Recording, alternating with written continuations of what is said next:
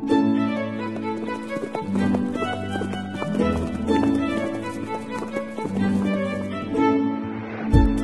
listening to Nick Luck Daily. This edition is brought to you by FitzDares, by the Racehorse Owners Association, and by the Breeders' Cup.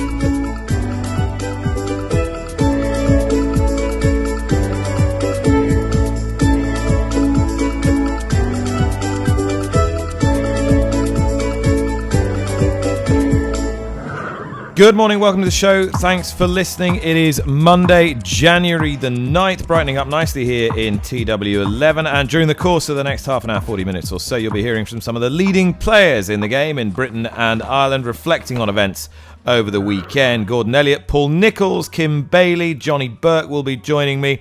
But first, the big news that broke during the course of the weekend was that the leading Newmarket-based sales company, Tattersalls, would have to re-offer 17 horses for sale to recoup £11.6 million that has not been paid by the purchaser. The horses were all signed for by bloodstock agent Richard Knight, and it is believed that they've been signed for on behalf of Salih Al-Hamezi, a prominent Kuwaiti businessman with formerly a good record at the sales when in partnership with Imad Al Sagar, with whom he owned the Derby winner Authorised. They split in 2018, and he is operating, it seems, on his own now. Jane Mangan is the RTE and Racing TV broadcaster who is with me now and has significant experience in and around the sales ring as well as vendor, purchaser and agent.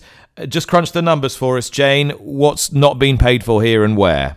So over the course of last autumn, the outfit represented by Richard Knight, bloodstock agent Richard Knight, acquired 31 yearlings for a total of over 20 million sterling. So if you take Tatterstalls, they had fillies 17 yearlings purchased from Tats Book 1 and 2, worth a combined total of 11 million guineas. 3 were purchased at the Goffs Orby sale, worth just shy of 3 million euros. 5 yearlings from Arcana's August sale, just shy of 2 million euros, and 6 at Keeneland September, worth just shy of $5 million. So we're talking about some of the best bred yearlings at the sales, and toppers 2 million, that 1.8 million Lope de Vega filly, and it's quite the unprecedented mess. Jane, there have been incidents like this similar. We'll come on to those in a few moments' time. So whilst not entirely unprecedented, something on this scale is going to come as a big shock to the sales houses. Should it, though? Have they been careful enough from what you can see? So that's the number one question that springs to everyone's mind. How did this happen? And why was it allowed to happen? But you must take each sales company as individual business entities. They have their own procedures, their own conditions in terms of sale. And I would imagine for every prospective purchaser, regardless of what they intend to spend volume-wise, will have had due diligence done on them by the sales companies. A lot of people think, should they have had credit in their account pre-purchase? Again, that is down to individual sales companies and their own the way they run their business. Of course, Richard Knight himself, as a bloodstock agent, will have done his own due diligence on his client. He signed a purchaser's authorization form, which indemnifies him from any financial liability that is incurred in this instance. But I do think whatever the procedures and conditions of sale are pre this situation, it will certainly shine a light on what will happen in the future, and if in the future things will change. Oliver St. Lawrence is the chair of the Federation of Bloodstock Agents and joins me now. Oliver, from your perspective, and you buy for some significant Middle Eastern interests as well, from your perspective, is there anything the sales companies should or could have done differently to stop this happening? Well, I'm not privy to what the sales companies did. I mean, he has a past history with the sales companies, which, as far as I'm aware, is very good. And I don't quite know what due diligence the sales companies did. Presumably, they did do due diligence, and they decided to take the risk that there is with every client, having done that due diligence. From your perspective, when you go to a sales house and say, look, I've got a new client, they've got a lot of money to spend, what would normally be the process? Would you be asked to put some money in the pot up front? What would normally happen? I think every case is individual. I think some people have definitely been asked to put money in the pot up front, but I suspect if it is Mr. Al-Houmaizi, who we all believe it is, but if it is Mr. Al-Houmaizi, he has a past record with Tattersall's, which I think was good. So they presumably they did some due diligence, and having done that, were happy to go ahead. I don't know whether he did deposit money. It doesn't sound as if he did, but there we are. What concerns would you have, just looking at the case in the round, from your perspective as FBA chair, just on behalf of the people that you represent? I'm hoping and believe that Richard Knight is. I'm concerned with protecting Richard Knight as a member of the Federation of Bloodstock Agents, and he. As I understand it, he got the authority to act signed with the various sales companies, and the various sales companies did whatever due diligence and decided to give Mr. Al-Houmaizi the credit, and so there shouldn't be any repercussions for Richard. I presume he's been as helpful as he can be to the sales companies to help recover the money, but there shouldn't be any other anything else that can be done against Richard, having acted properly and with integrity. And if this outfit was buying horses in August and then was going in October and buying horses from August that hadn't been paid for, is there a need for greater communication between sales houses on payers and non-payers? Yes, I think there is a fair bit of communication between them already on that subject, but I might be wrong. And they frequently extend longer lines of credit to clients to help them pay. So I don't think the gap between August and middle of August and the beginning of October, particularly in Tattersall's cases, that's only 6-7 weeks. I can't see that having raised red flags at that stage. Yeah, as you say, even if he paid tomorrow, he wouldn't be the last person to pay for a yearling. It's simply a question of volume and non-payment off the back of several reminders. When you've got 17 yearlings that are sort of in limbo, if you like, what can the sales company realistically expect to get for those as a percentage of the initial purchase price, do you think? I don't know, and I'd be interested to discover what process they're going to actually follow. I know they've effectively told us they could be for sale, but if I was to put in an offer today for one of them, would that offer be immediately accepted, or would it be sit around for a few weeks, see if it could be bettered? I don't know. I'd imagine there's going to be a 25% haircut or something, but it's really hard to know, and how far they've got along with Adam Kirby, whether they've been pushed or not, which I suspect they haven't. But if they have, which ones are showing more ability than others is going to make a difference. Yeah, it's a bit of a mess, isn't it? Are you surprised it doesn't happen more or not? I think it happens a little bit more than you think. There's definitely been 2-year-olds that gone to breeze up sales before now that have not been paid for. So I don't, it's not that unusual, but the volume is what is unusual. Yeah, and it's the actual volume of animals as well as the volume of money, isn't it? It is. Yeah, that is what's unusual. But if rumours are to be believed, Mr. Al-Houmaizi is talking the whole time to the sales companies, and I don't think it's, I don't think it's beyond the realms of possibility that he might still come up with the money. But I have no contact with him. That's just what rumours are saying. Oliver St. Lawrence there, who is the chair of the Federation of Bloodstock Agents, with some interesting insight. Jane Mangan still with me. So as things stand, some prospective buyers are asked by some sales companies to deposit large sums of money if they are stating their intention to spend large sums of money. In this case, though, it seems that Al-Houmaizi's previous good character, previous good conduct, previous promptness of payment has meant that he's been afforded credit, though only to 30 days. He's not asked for any extended credit with any of the sales companies that we know of. That's my understanding anyway. So clearly these companies, in the first instance, were expecting prompt payment as per.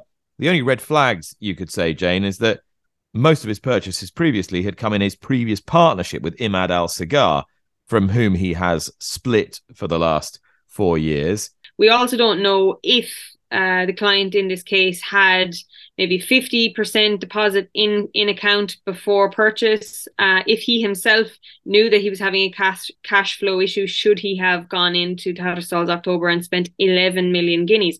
These are all valid questions that we ultimately don't know the answers to. But now, going forward, these 31 yearlings are a completely different prospect. They're no longer essentially untouched, untried yearlings. They're broken, they're riding, they're with Adam Kirby and Megan Evans in Vicarage Farm in Newmarket, and they're a completely different shape, if you like. If when you're looking at these horses now, they're no longer what you saw in the autumn. So another vital piece to this puzzle is that all vendors from all of those sales houses have been paid. So it's the sales houses themselves that are essentially lifting the burden of debt at the moment. And as I said, I must emphasize that each sales company will be dealing with their own set of circumstances in their own way. But Tatterstalls, given, as we mentioned, the numbers, Keeneland, almost $5 million, Arcana, 2 million euros, Goffs, almost 3 million euros. But Tatterstalls are weltering the burden of 11 million guineas. So they've had to move forward. It's January of their 2-year-old year, so it's a very important time in their lives, these yearlings.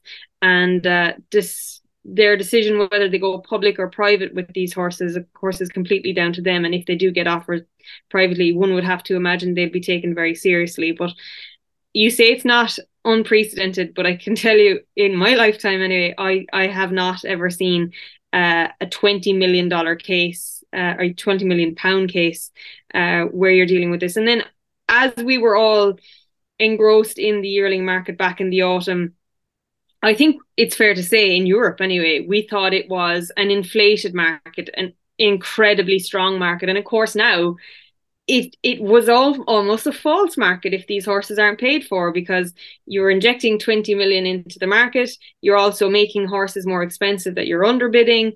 And when comparing sales results all the way along, we have been skipping the COVID years and going back to 2019. Well, now next year, we have to skip 2022 as well. And it is just worth referring back to that Oliver St. Lawrence interview, where at the end he said that rumour has it that Al Hamaisi has been assuring the sales companies that they may yet get the money. And that might well be the case, that Arcana, Goffs and Keeneland are holding out for that, and they feel confident, for whatever reason, that they will get paid at some point.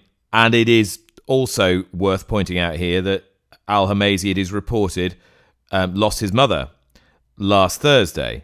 So you can entirely draw your own conclusions as to what impact that may have on what happens in the next few days. Now, Jane, just going back to what we were saying before, and this is not strictly germane to this case, but there is a bit of context here, both from within inside and outside the bloodstock world.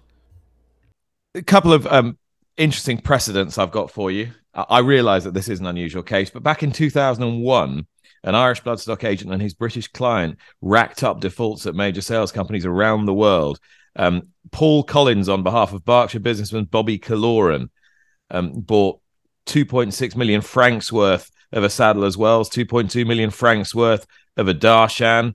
They were re-offered for sale because they couldn't be paid for. They did the same in Keeneland. They did the same in Facing Tipton as well. Tattersall's Island was forced to resell a Be My Native 3-year-old gelding bought for $168,000. That was resold at Fairy House for just $87,000. Now that gives you the indication, Jane, that when these horses are re-offered, if they're sold privately or if they are re-offered through public auction, what's the best that the sales house can hope to recoup? 6-7p in the pound, maybe?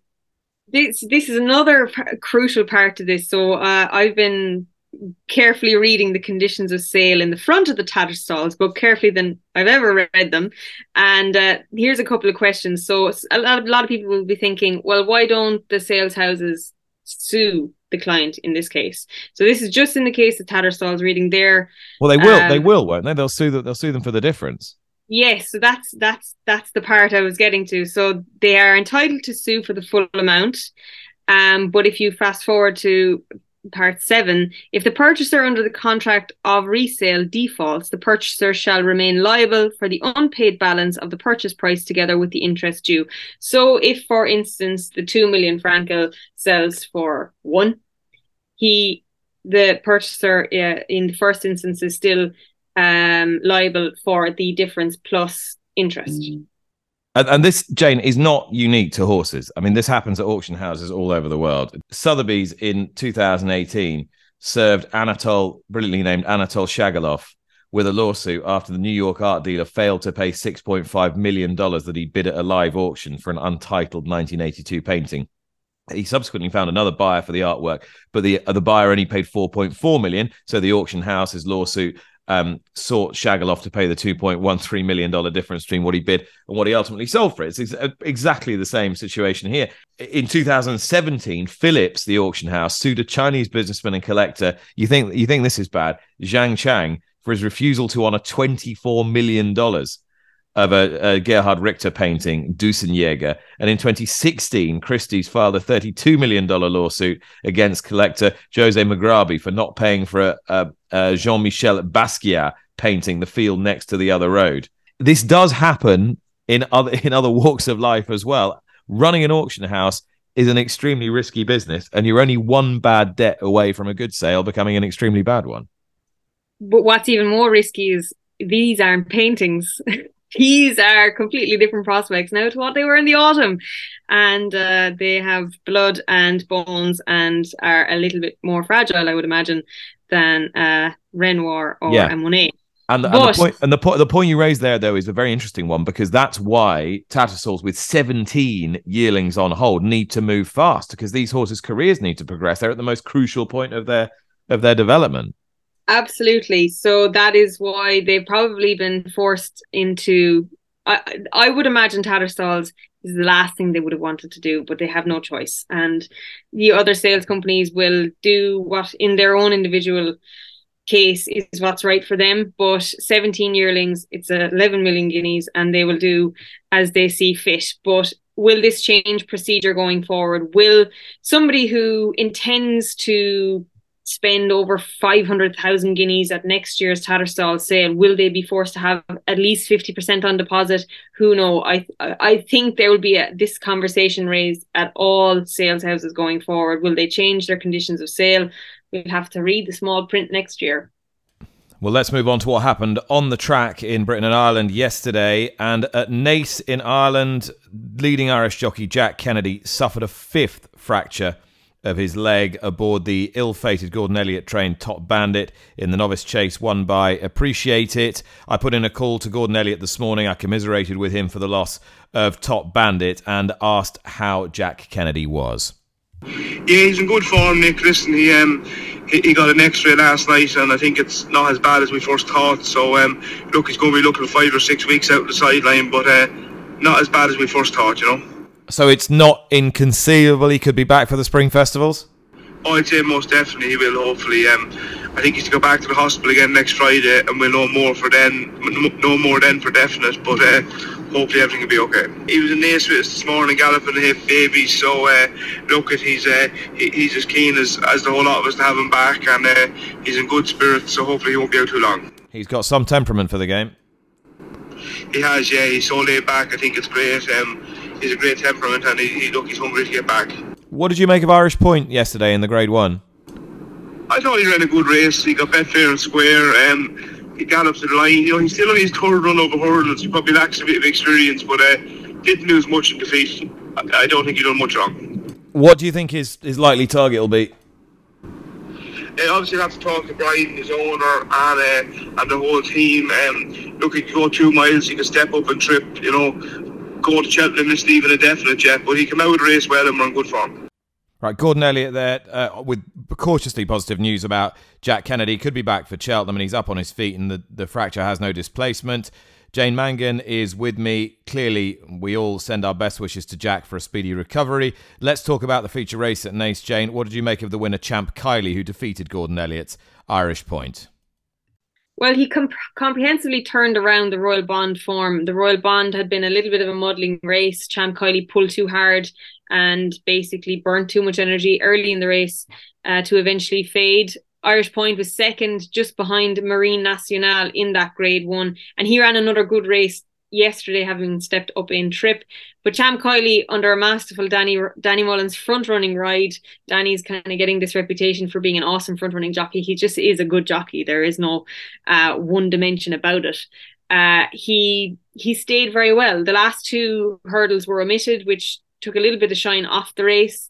Grange Clare West, the favourite and first choice of Paul Townend, he disappointed, found nothing under pressure to eventually finish fifth, but he was found to be coughing post-race by the IHRB vets, and it looked a deep Grade 1, and you have to say Champ Kylie, who had been a very good winner of his maiden at Galway over the summer, looked like he was a pretty exciting prospect.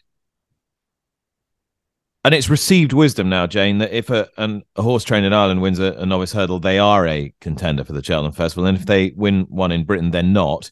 Paul Nicholls, however, and Noel Feely, the syndicate manager responsible for Tamuras, the winner of Saturday's Grade 1 Tolworth hurdle at Sandown, both believe they've got a genuine contender for the Supreme Novices, with Feely likening the horse to his own Supreme Novices winner, Somerville Boy, from a few years ago. What was your read of that? I like the horse. I was listening to Lydia on Friday, who really likes the horse, and she was proved absolutely right. 5-2, he went off and he beat Lastra Boy and the Mean Leon. Now, I did think the race, pre-race, was a deeper Tolworth hurdle than it probably turned out to be, because Arctic Brazil never travelled, never looked likely, and never ran a race. Authorised Speed, your 5-4 favourite, he didn't find anything under pressure and was scoped post-race and found to be scoping dirty. So you could question the couple of those horses didn't run their races. But Tamuras, having beaten Sizing Potsy at Haydock before this, travelled with consummate ease, you would have to say, got the last two hurdles wrong and still extended away to beat Lastra Boy quite comprehensively. I like this horse. I think the best is yet to come, and in a better race off a stronger pace, he'll be even better. So I think he went into the race with a mark of 134. He's going to come out with a lot higher. All right, Paul Nicholls with me now. Paul, you've trained Supreme Novice Hurdle winners. You've trained a few Tolworth winners, though not for a while, and you've trained a horse who's won both. Could Tamuras do it, do you think? He's not unlike, he's not unlike Noland, who actually won the Tolworth and then went and won a Supreme, and Alfaroff, who also won a Supreme, in that they're probably staying chasers of the future, but they're horses that can win a Supreme. Look, he's got to improve probably on what he's done on the weekend, but he's going the right way, so why not? By Falco, a miler out of a whipper mare from the family of a sprinter going 3 generations back. There's a lot of speed in that pedigree. There is a lot of speed in the pedigree, as you say, but everything suggests he'd probably get a bit further. But you need a good staying 2-miler to win those races, and he's just beginning to mature and get there. And yeah, why not? I mean, we're going to give it a go anyway. It's a nice race to win, the opening race of the festival, and it's nice to have one good enough to run in it. And does it cross your mind? Because it has crossed mine that in the last 2 or 3 years, there've not really been many runners in the race. There've only been 8s and 9s and 10s. Does that sort of, you think, well, hang on a minute, if I don't turn up, I can't win it? No, exactly. It is a little bit like that. That's the way it's been. So, we tend to run him. I've also entered a nice novice called Rabaud, who was second to a good horse at Kempton over Christmas. He probably liked better ground, so he's well capable of going as well. So it'd be nice to have a couple of runners. And the real star novice from your yard so far looks like MS Alain, who won the Challow Hurdle. How's he come out of that race? Yeah, he's fine. He's had a quiet week last week. He had his flu jab. I've just seen him out cantering now. Yeah, he's fine. I mean, he hardly knew he'd had a race. He's obviously got a fairly good engine. It's fairly obvious. And yeah, he's fine, and he'll go straight to Cheltenham now. Harry Cobden was quite striking afterwards. He said he really doesn't show much at home at all. Is he perking up with racing? He's getting more experience in everything he does, and he's obviously worked out. Yeah, he's very green mentally. But do you know, all those good horses are like that, really. They don't show much at home. They save it for the track, and that's what you want, really. You don't want morning glories, as it were, and let you down when they run. Those are the better horses. But he was fairly dire in the spring, to be fair, and that's why we didn't run him. But he's just mentally immature, really. And I said before the Challow, the difference with the race this year was that you could have run 2, 3 different ones in that, and you chose him. There are a few bubbling under in that division that you've still got the eyes on the end of the season for. Oh yeah, I mean, 3 very nice horses. Stairway Fay, who won at Newbury. Henry II, who won the Grade 2 at Sandown. And Knowsley Road, who's unbeaten. So they're 3 really nice staying novice. Are all going to find races for those in the next 3 weeks. Yeah, they're nice horses too. And the other division of the novices is, of course, the Triumph Hurdle, and you've got a couple of 4-year-olds out this afternoon at Taunton, Rare, Middleton, and Affadil. I saw your assistant trainer Charlie posted a picture of them schooling last week. They seem to be able to jump all right. Yeah, they've done a lot of jumping. They know what they're doing. I just one thing in the back of my mind today, I'd be slightly worried about the ground being so soft, but they've got to start somewhere. And if we're going to go for a Triumph Hurdle, you've got to get some experience into them. So, yeah, they've done lots of jumping. They're both nice horses, go well at home. The ground would just concern me slightly, but until you run them, you don't really know. I mean, are they at the top of the sort of 4-year-old group for you at the moment? Well, the best one we run so far is Dixon Cove, who just got beat in the finale. We haven't run too many, to be honest with you, and you get surprises along the way. We got 3 or 4 to run through the spring. I come back to the days of Zarkanda. You never really knew what you got till you run them. We went and won their donuts. We weren't really expecting that. So with these horses, young horses, you until they run, you don't really know. So you've got to get crack on and go. Today's a starting point for both of them. I mean, they both run well. If they cope with the ground, they both go very well. They're both nice horses. Champion trader Paul Nicholls there on his novice hurdle squad. And Jane, you wanted to make a point about the purchase of Tamuras. I will say it's worth mentioning that Tamuras was bought as a 3-year-old store at the Derby sale for 10 grand. Cham Kiley was bought for 5,800 euros as a foal. And Love Envoy, who we'll get onto in a little bit, was bought after winning a bumper for £38,000.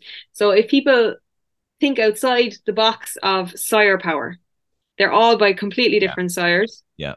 There is serious value to be had. Yeah, I'm Noel Feely, he was on my show yesterday, on my racing TV show, and he said, I will sacrifice pedigree for confirmation. And because I'm running a syndicate members want action. And if they want action, really, my only prerequisite is I need a horse that's sound enough to take plenty of racing. So I will go for confirmation, good walk, good limbs every time, and I will sacrifice a little bit on pedigree, and that's what he's done. And he's thrown up 2 Grade 1 horses. It's a remarkable achievement, and they're both trained in Britain.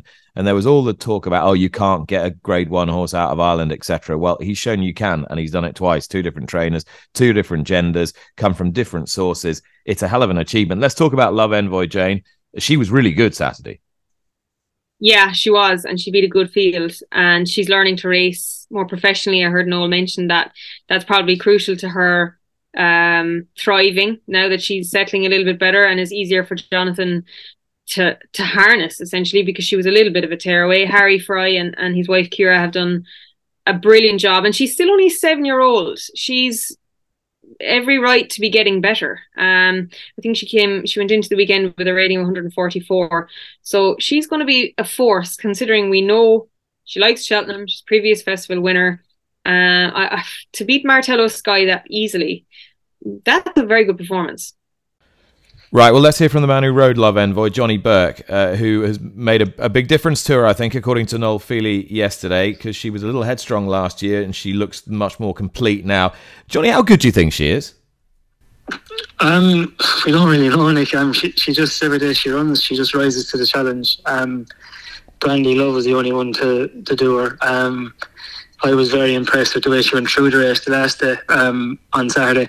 I probably should have rode her with more confidence, but because I'm so used to her pulling and running off of me, I was half worried that she wasn't going. But I think now we can ride her with more confidence, and I suppose the other thing is that she's very effective on that ground, and like, to watch it back, she just goes through it with such ease.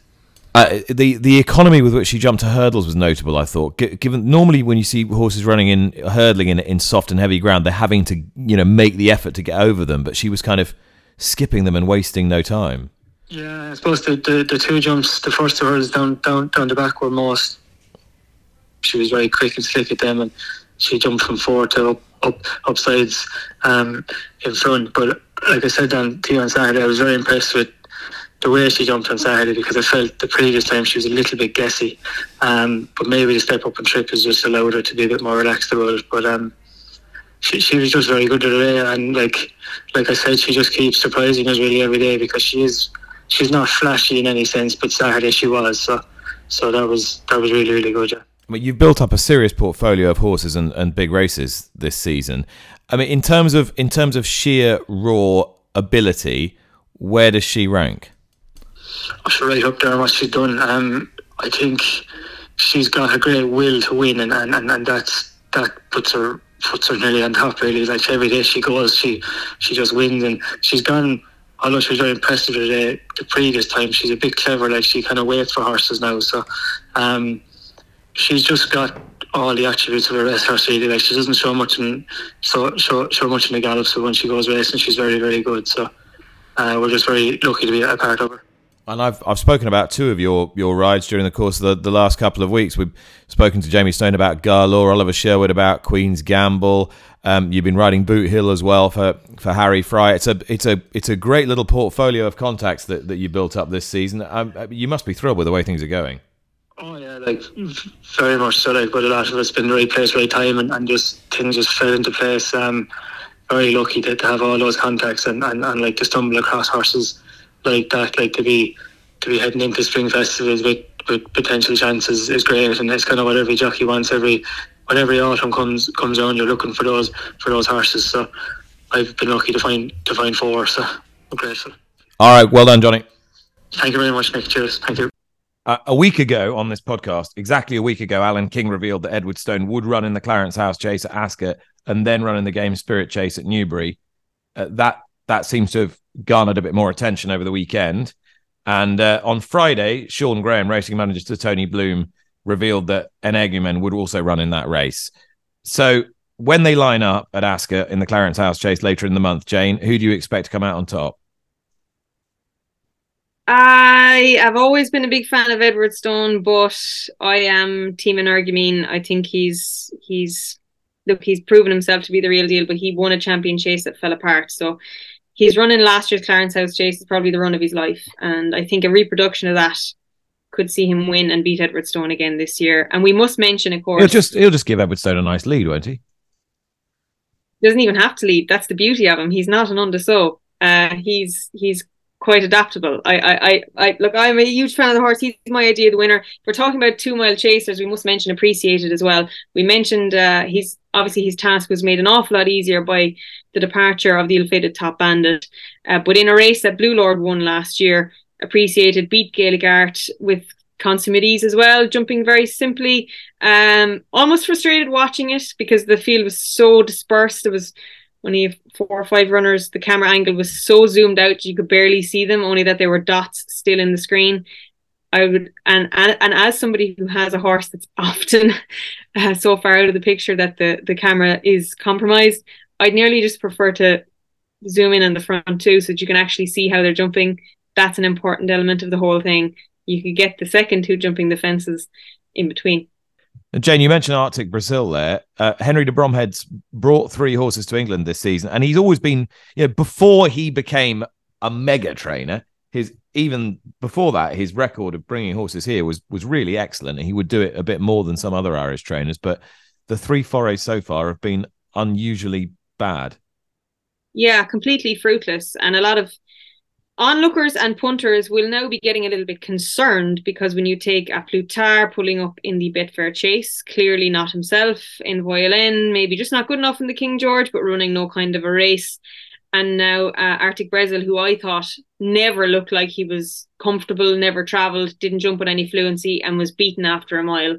People will be putting 2 and 2 together and thinking, well, they're not travelling to the UK. There's something going on in between. But look, with the big spring festival's on the horizon. I'm sure that the Bromhead team will be scanning everything, clearing everything, and going through all the procedures necessary. It is not an ideal way to be heading into the spring, but I wouldn't be jumping to those kind of conclusions just yet, albeit it is far from ideal. Well, you'd have been forgiven Saturday maybe for just letting your attention ebb away at the very, very dying stages of proceedings at Wincanton. You shouldn't have done, because Chianti Classico won quite nicely for Kim Bailey in the colours of the Ascot chairman, Francis Brooke. So Francis Brooke, hat-trick horse, wants to go to the Cheltenham Festival, can't go to the Cheltenham Festival because of new rules that mean you have to have run 4 times over hurdles. Kim's with me now. Kim, you've won 3, but you can't run at Cheltenham. How do you feel about it? Well, I think it's a very sad situation because under normal circumstances or past circumstances, that was more than enough to qualify you for a Joe Coral Cup or a Coral Cup or whatever, or any handicap. I mean, are all in the same situation. They've got to be 4 starts over hurdle, which I think is especially in a season like we've had this year, very, very strange. So I think really off the back of victories from horses like Galopin Des Champs, and particularly State Man last year, can you see why the rule has been brought in? I can, but I mean, why should the rules change for basically one horse, possibly 2 horses, when everybody else is trying to be normal? I think if you looked at the bare facts of it, that both those horses have 1 run in France and 2 runs in Ireland, of which I think 1 horse actually pulled up or fell to make it 3 runs. If we make it the rule, or the rule should be changed to 3 completed runs in England or Ireland, should be good enough to qualify you for a handicap at Cheltenham or any big handicap that you'd like to run in. Yeah, I mean, handicappers will maintain that they can make an assessment of French form, but I think numerous results over the years at the Cheltenham Festival from big stables either side of the Irish Sea suggest that's not necessarily the case. Yeah, 3 completed starts in Britain and or Ireland seems to be reasonable, doesn't it?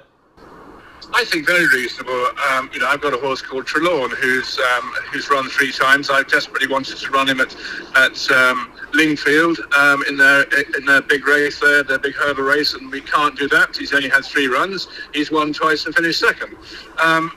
So he's going to go to Chepstow next week and run an ordinary race and miss what would have been a year ago a decent pot to go for. All right, thanks to my guest today. Jane Mangan is still with me and has a tip for you for this afternoon. Yes, we're going to Scotland for the first race. Champagne Socialist is one of 2 runners for John McConnell on the card, and Brian Hayes is making the journey there. So the 110, the novice hurdle at Ayr, I'm going for Champagne Socialist. Champagne Socialist for Jane. Thank you very much for listening. That was Monday, January the 9th. We'll see you again tomorrow. Bye-bye.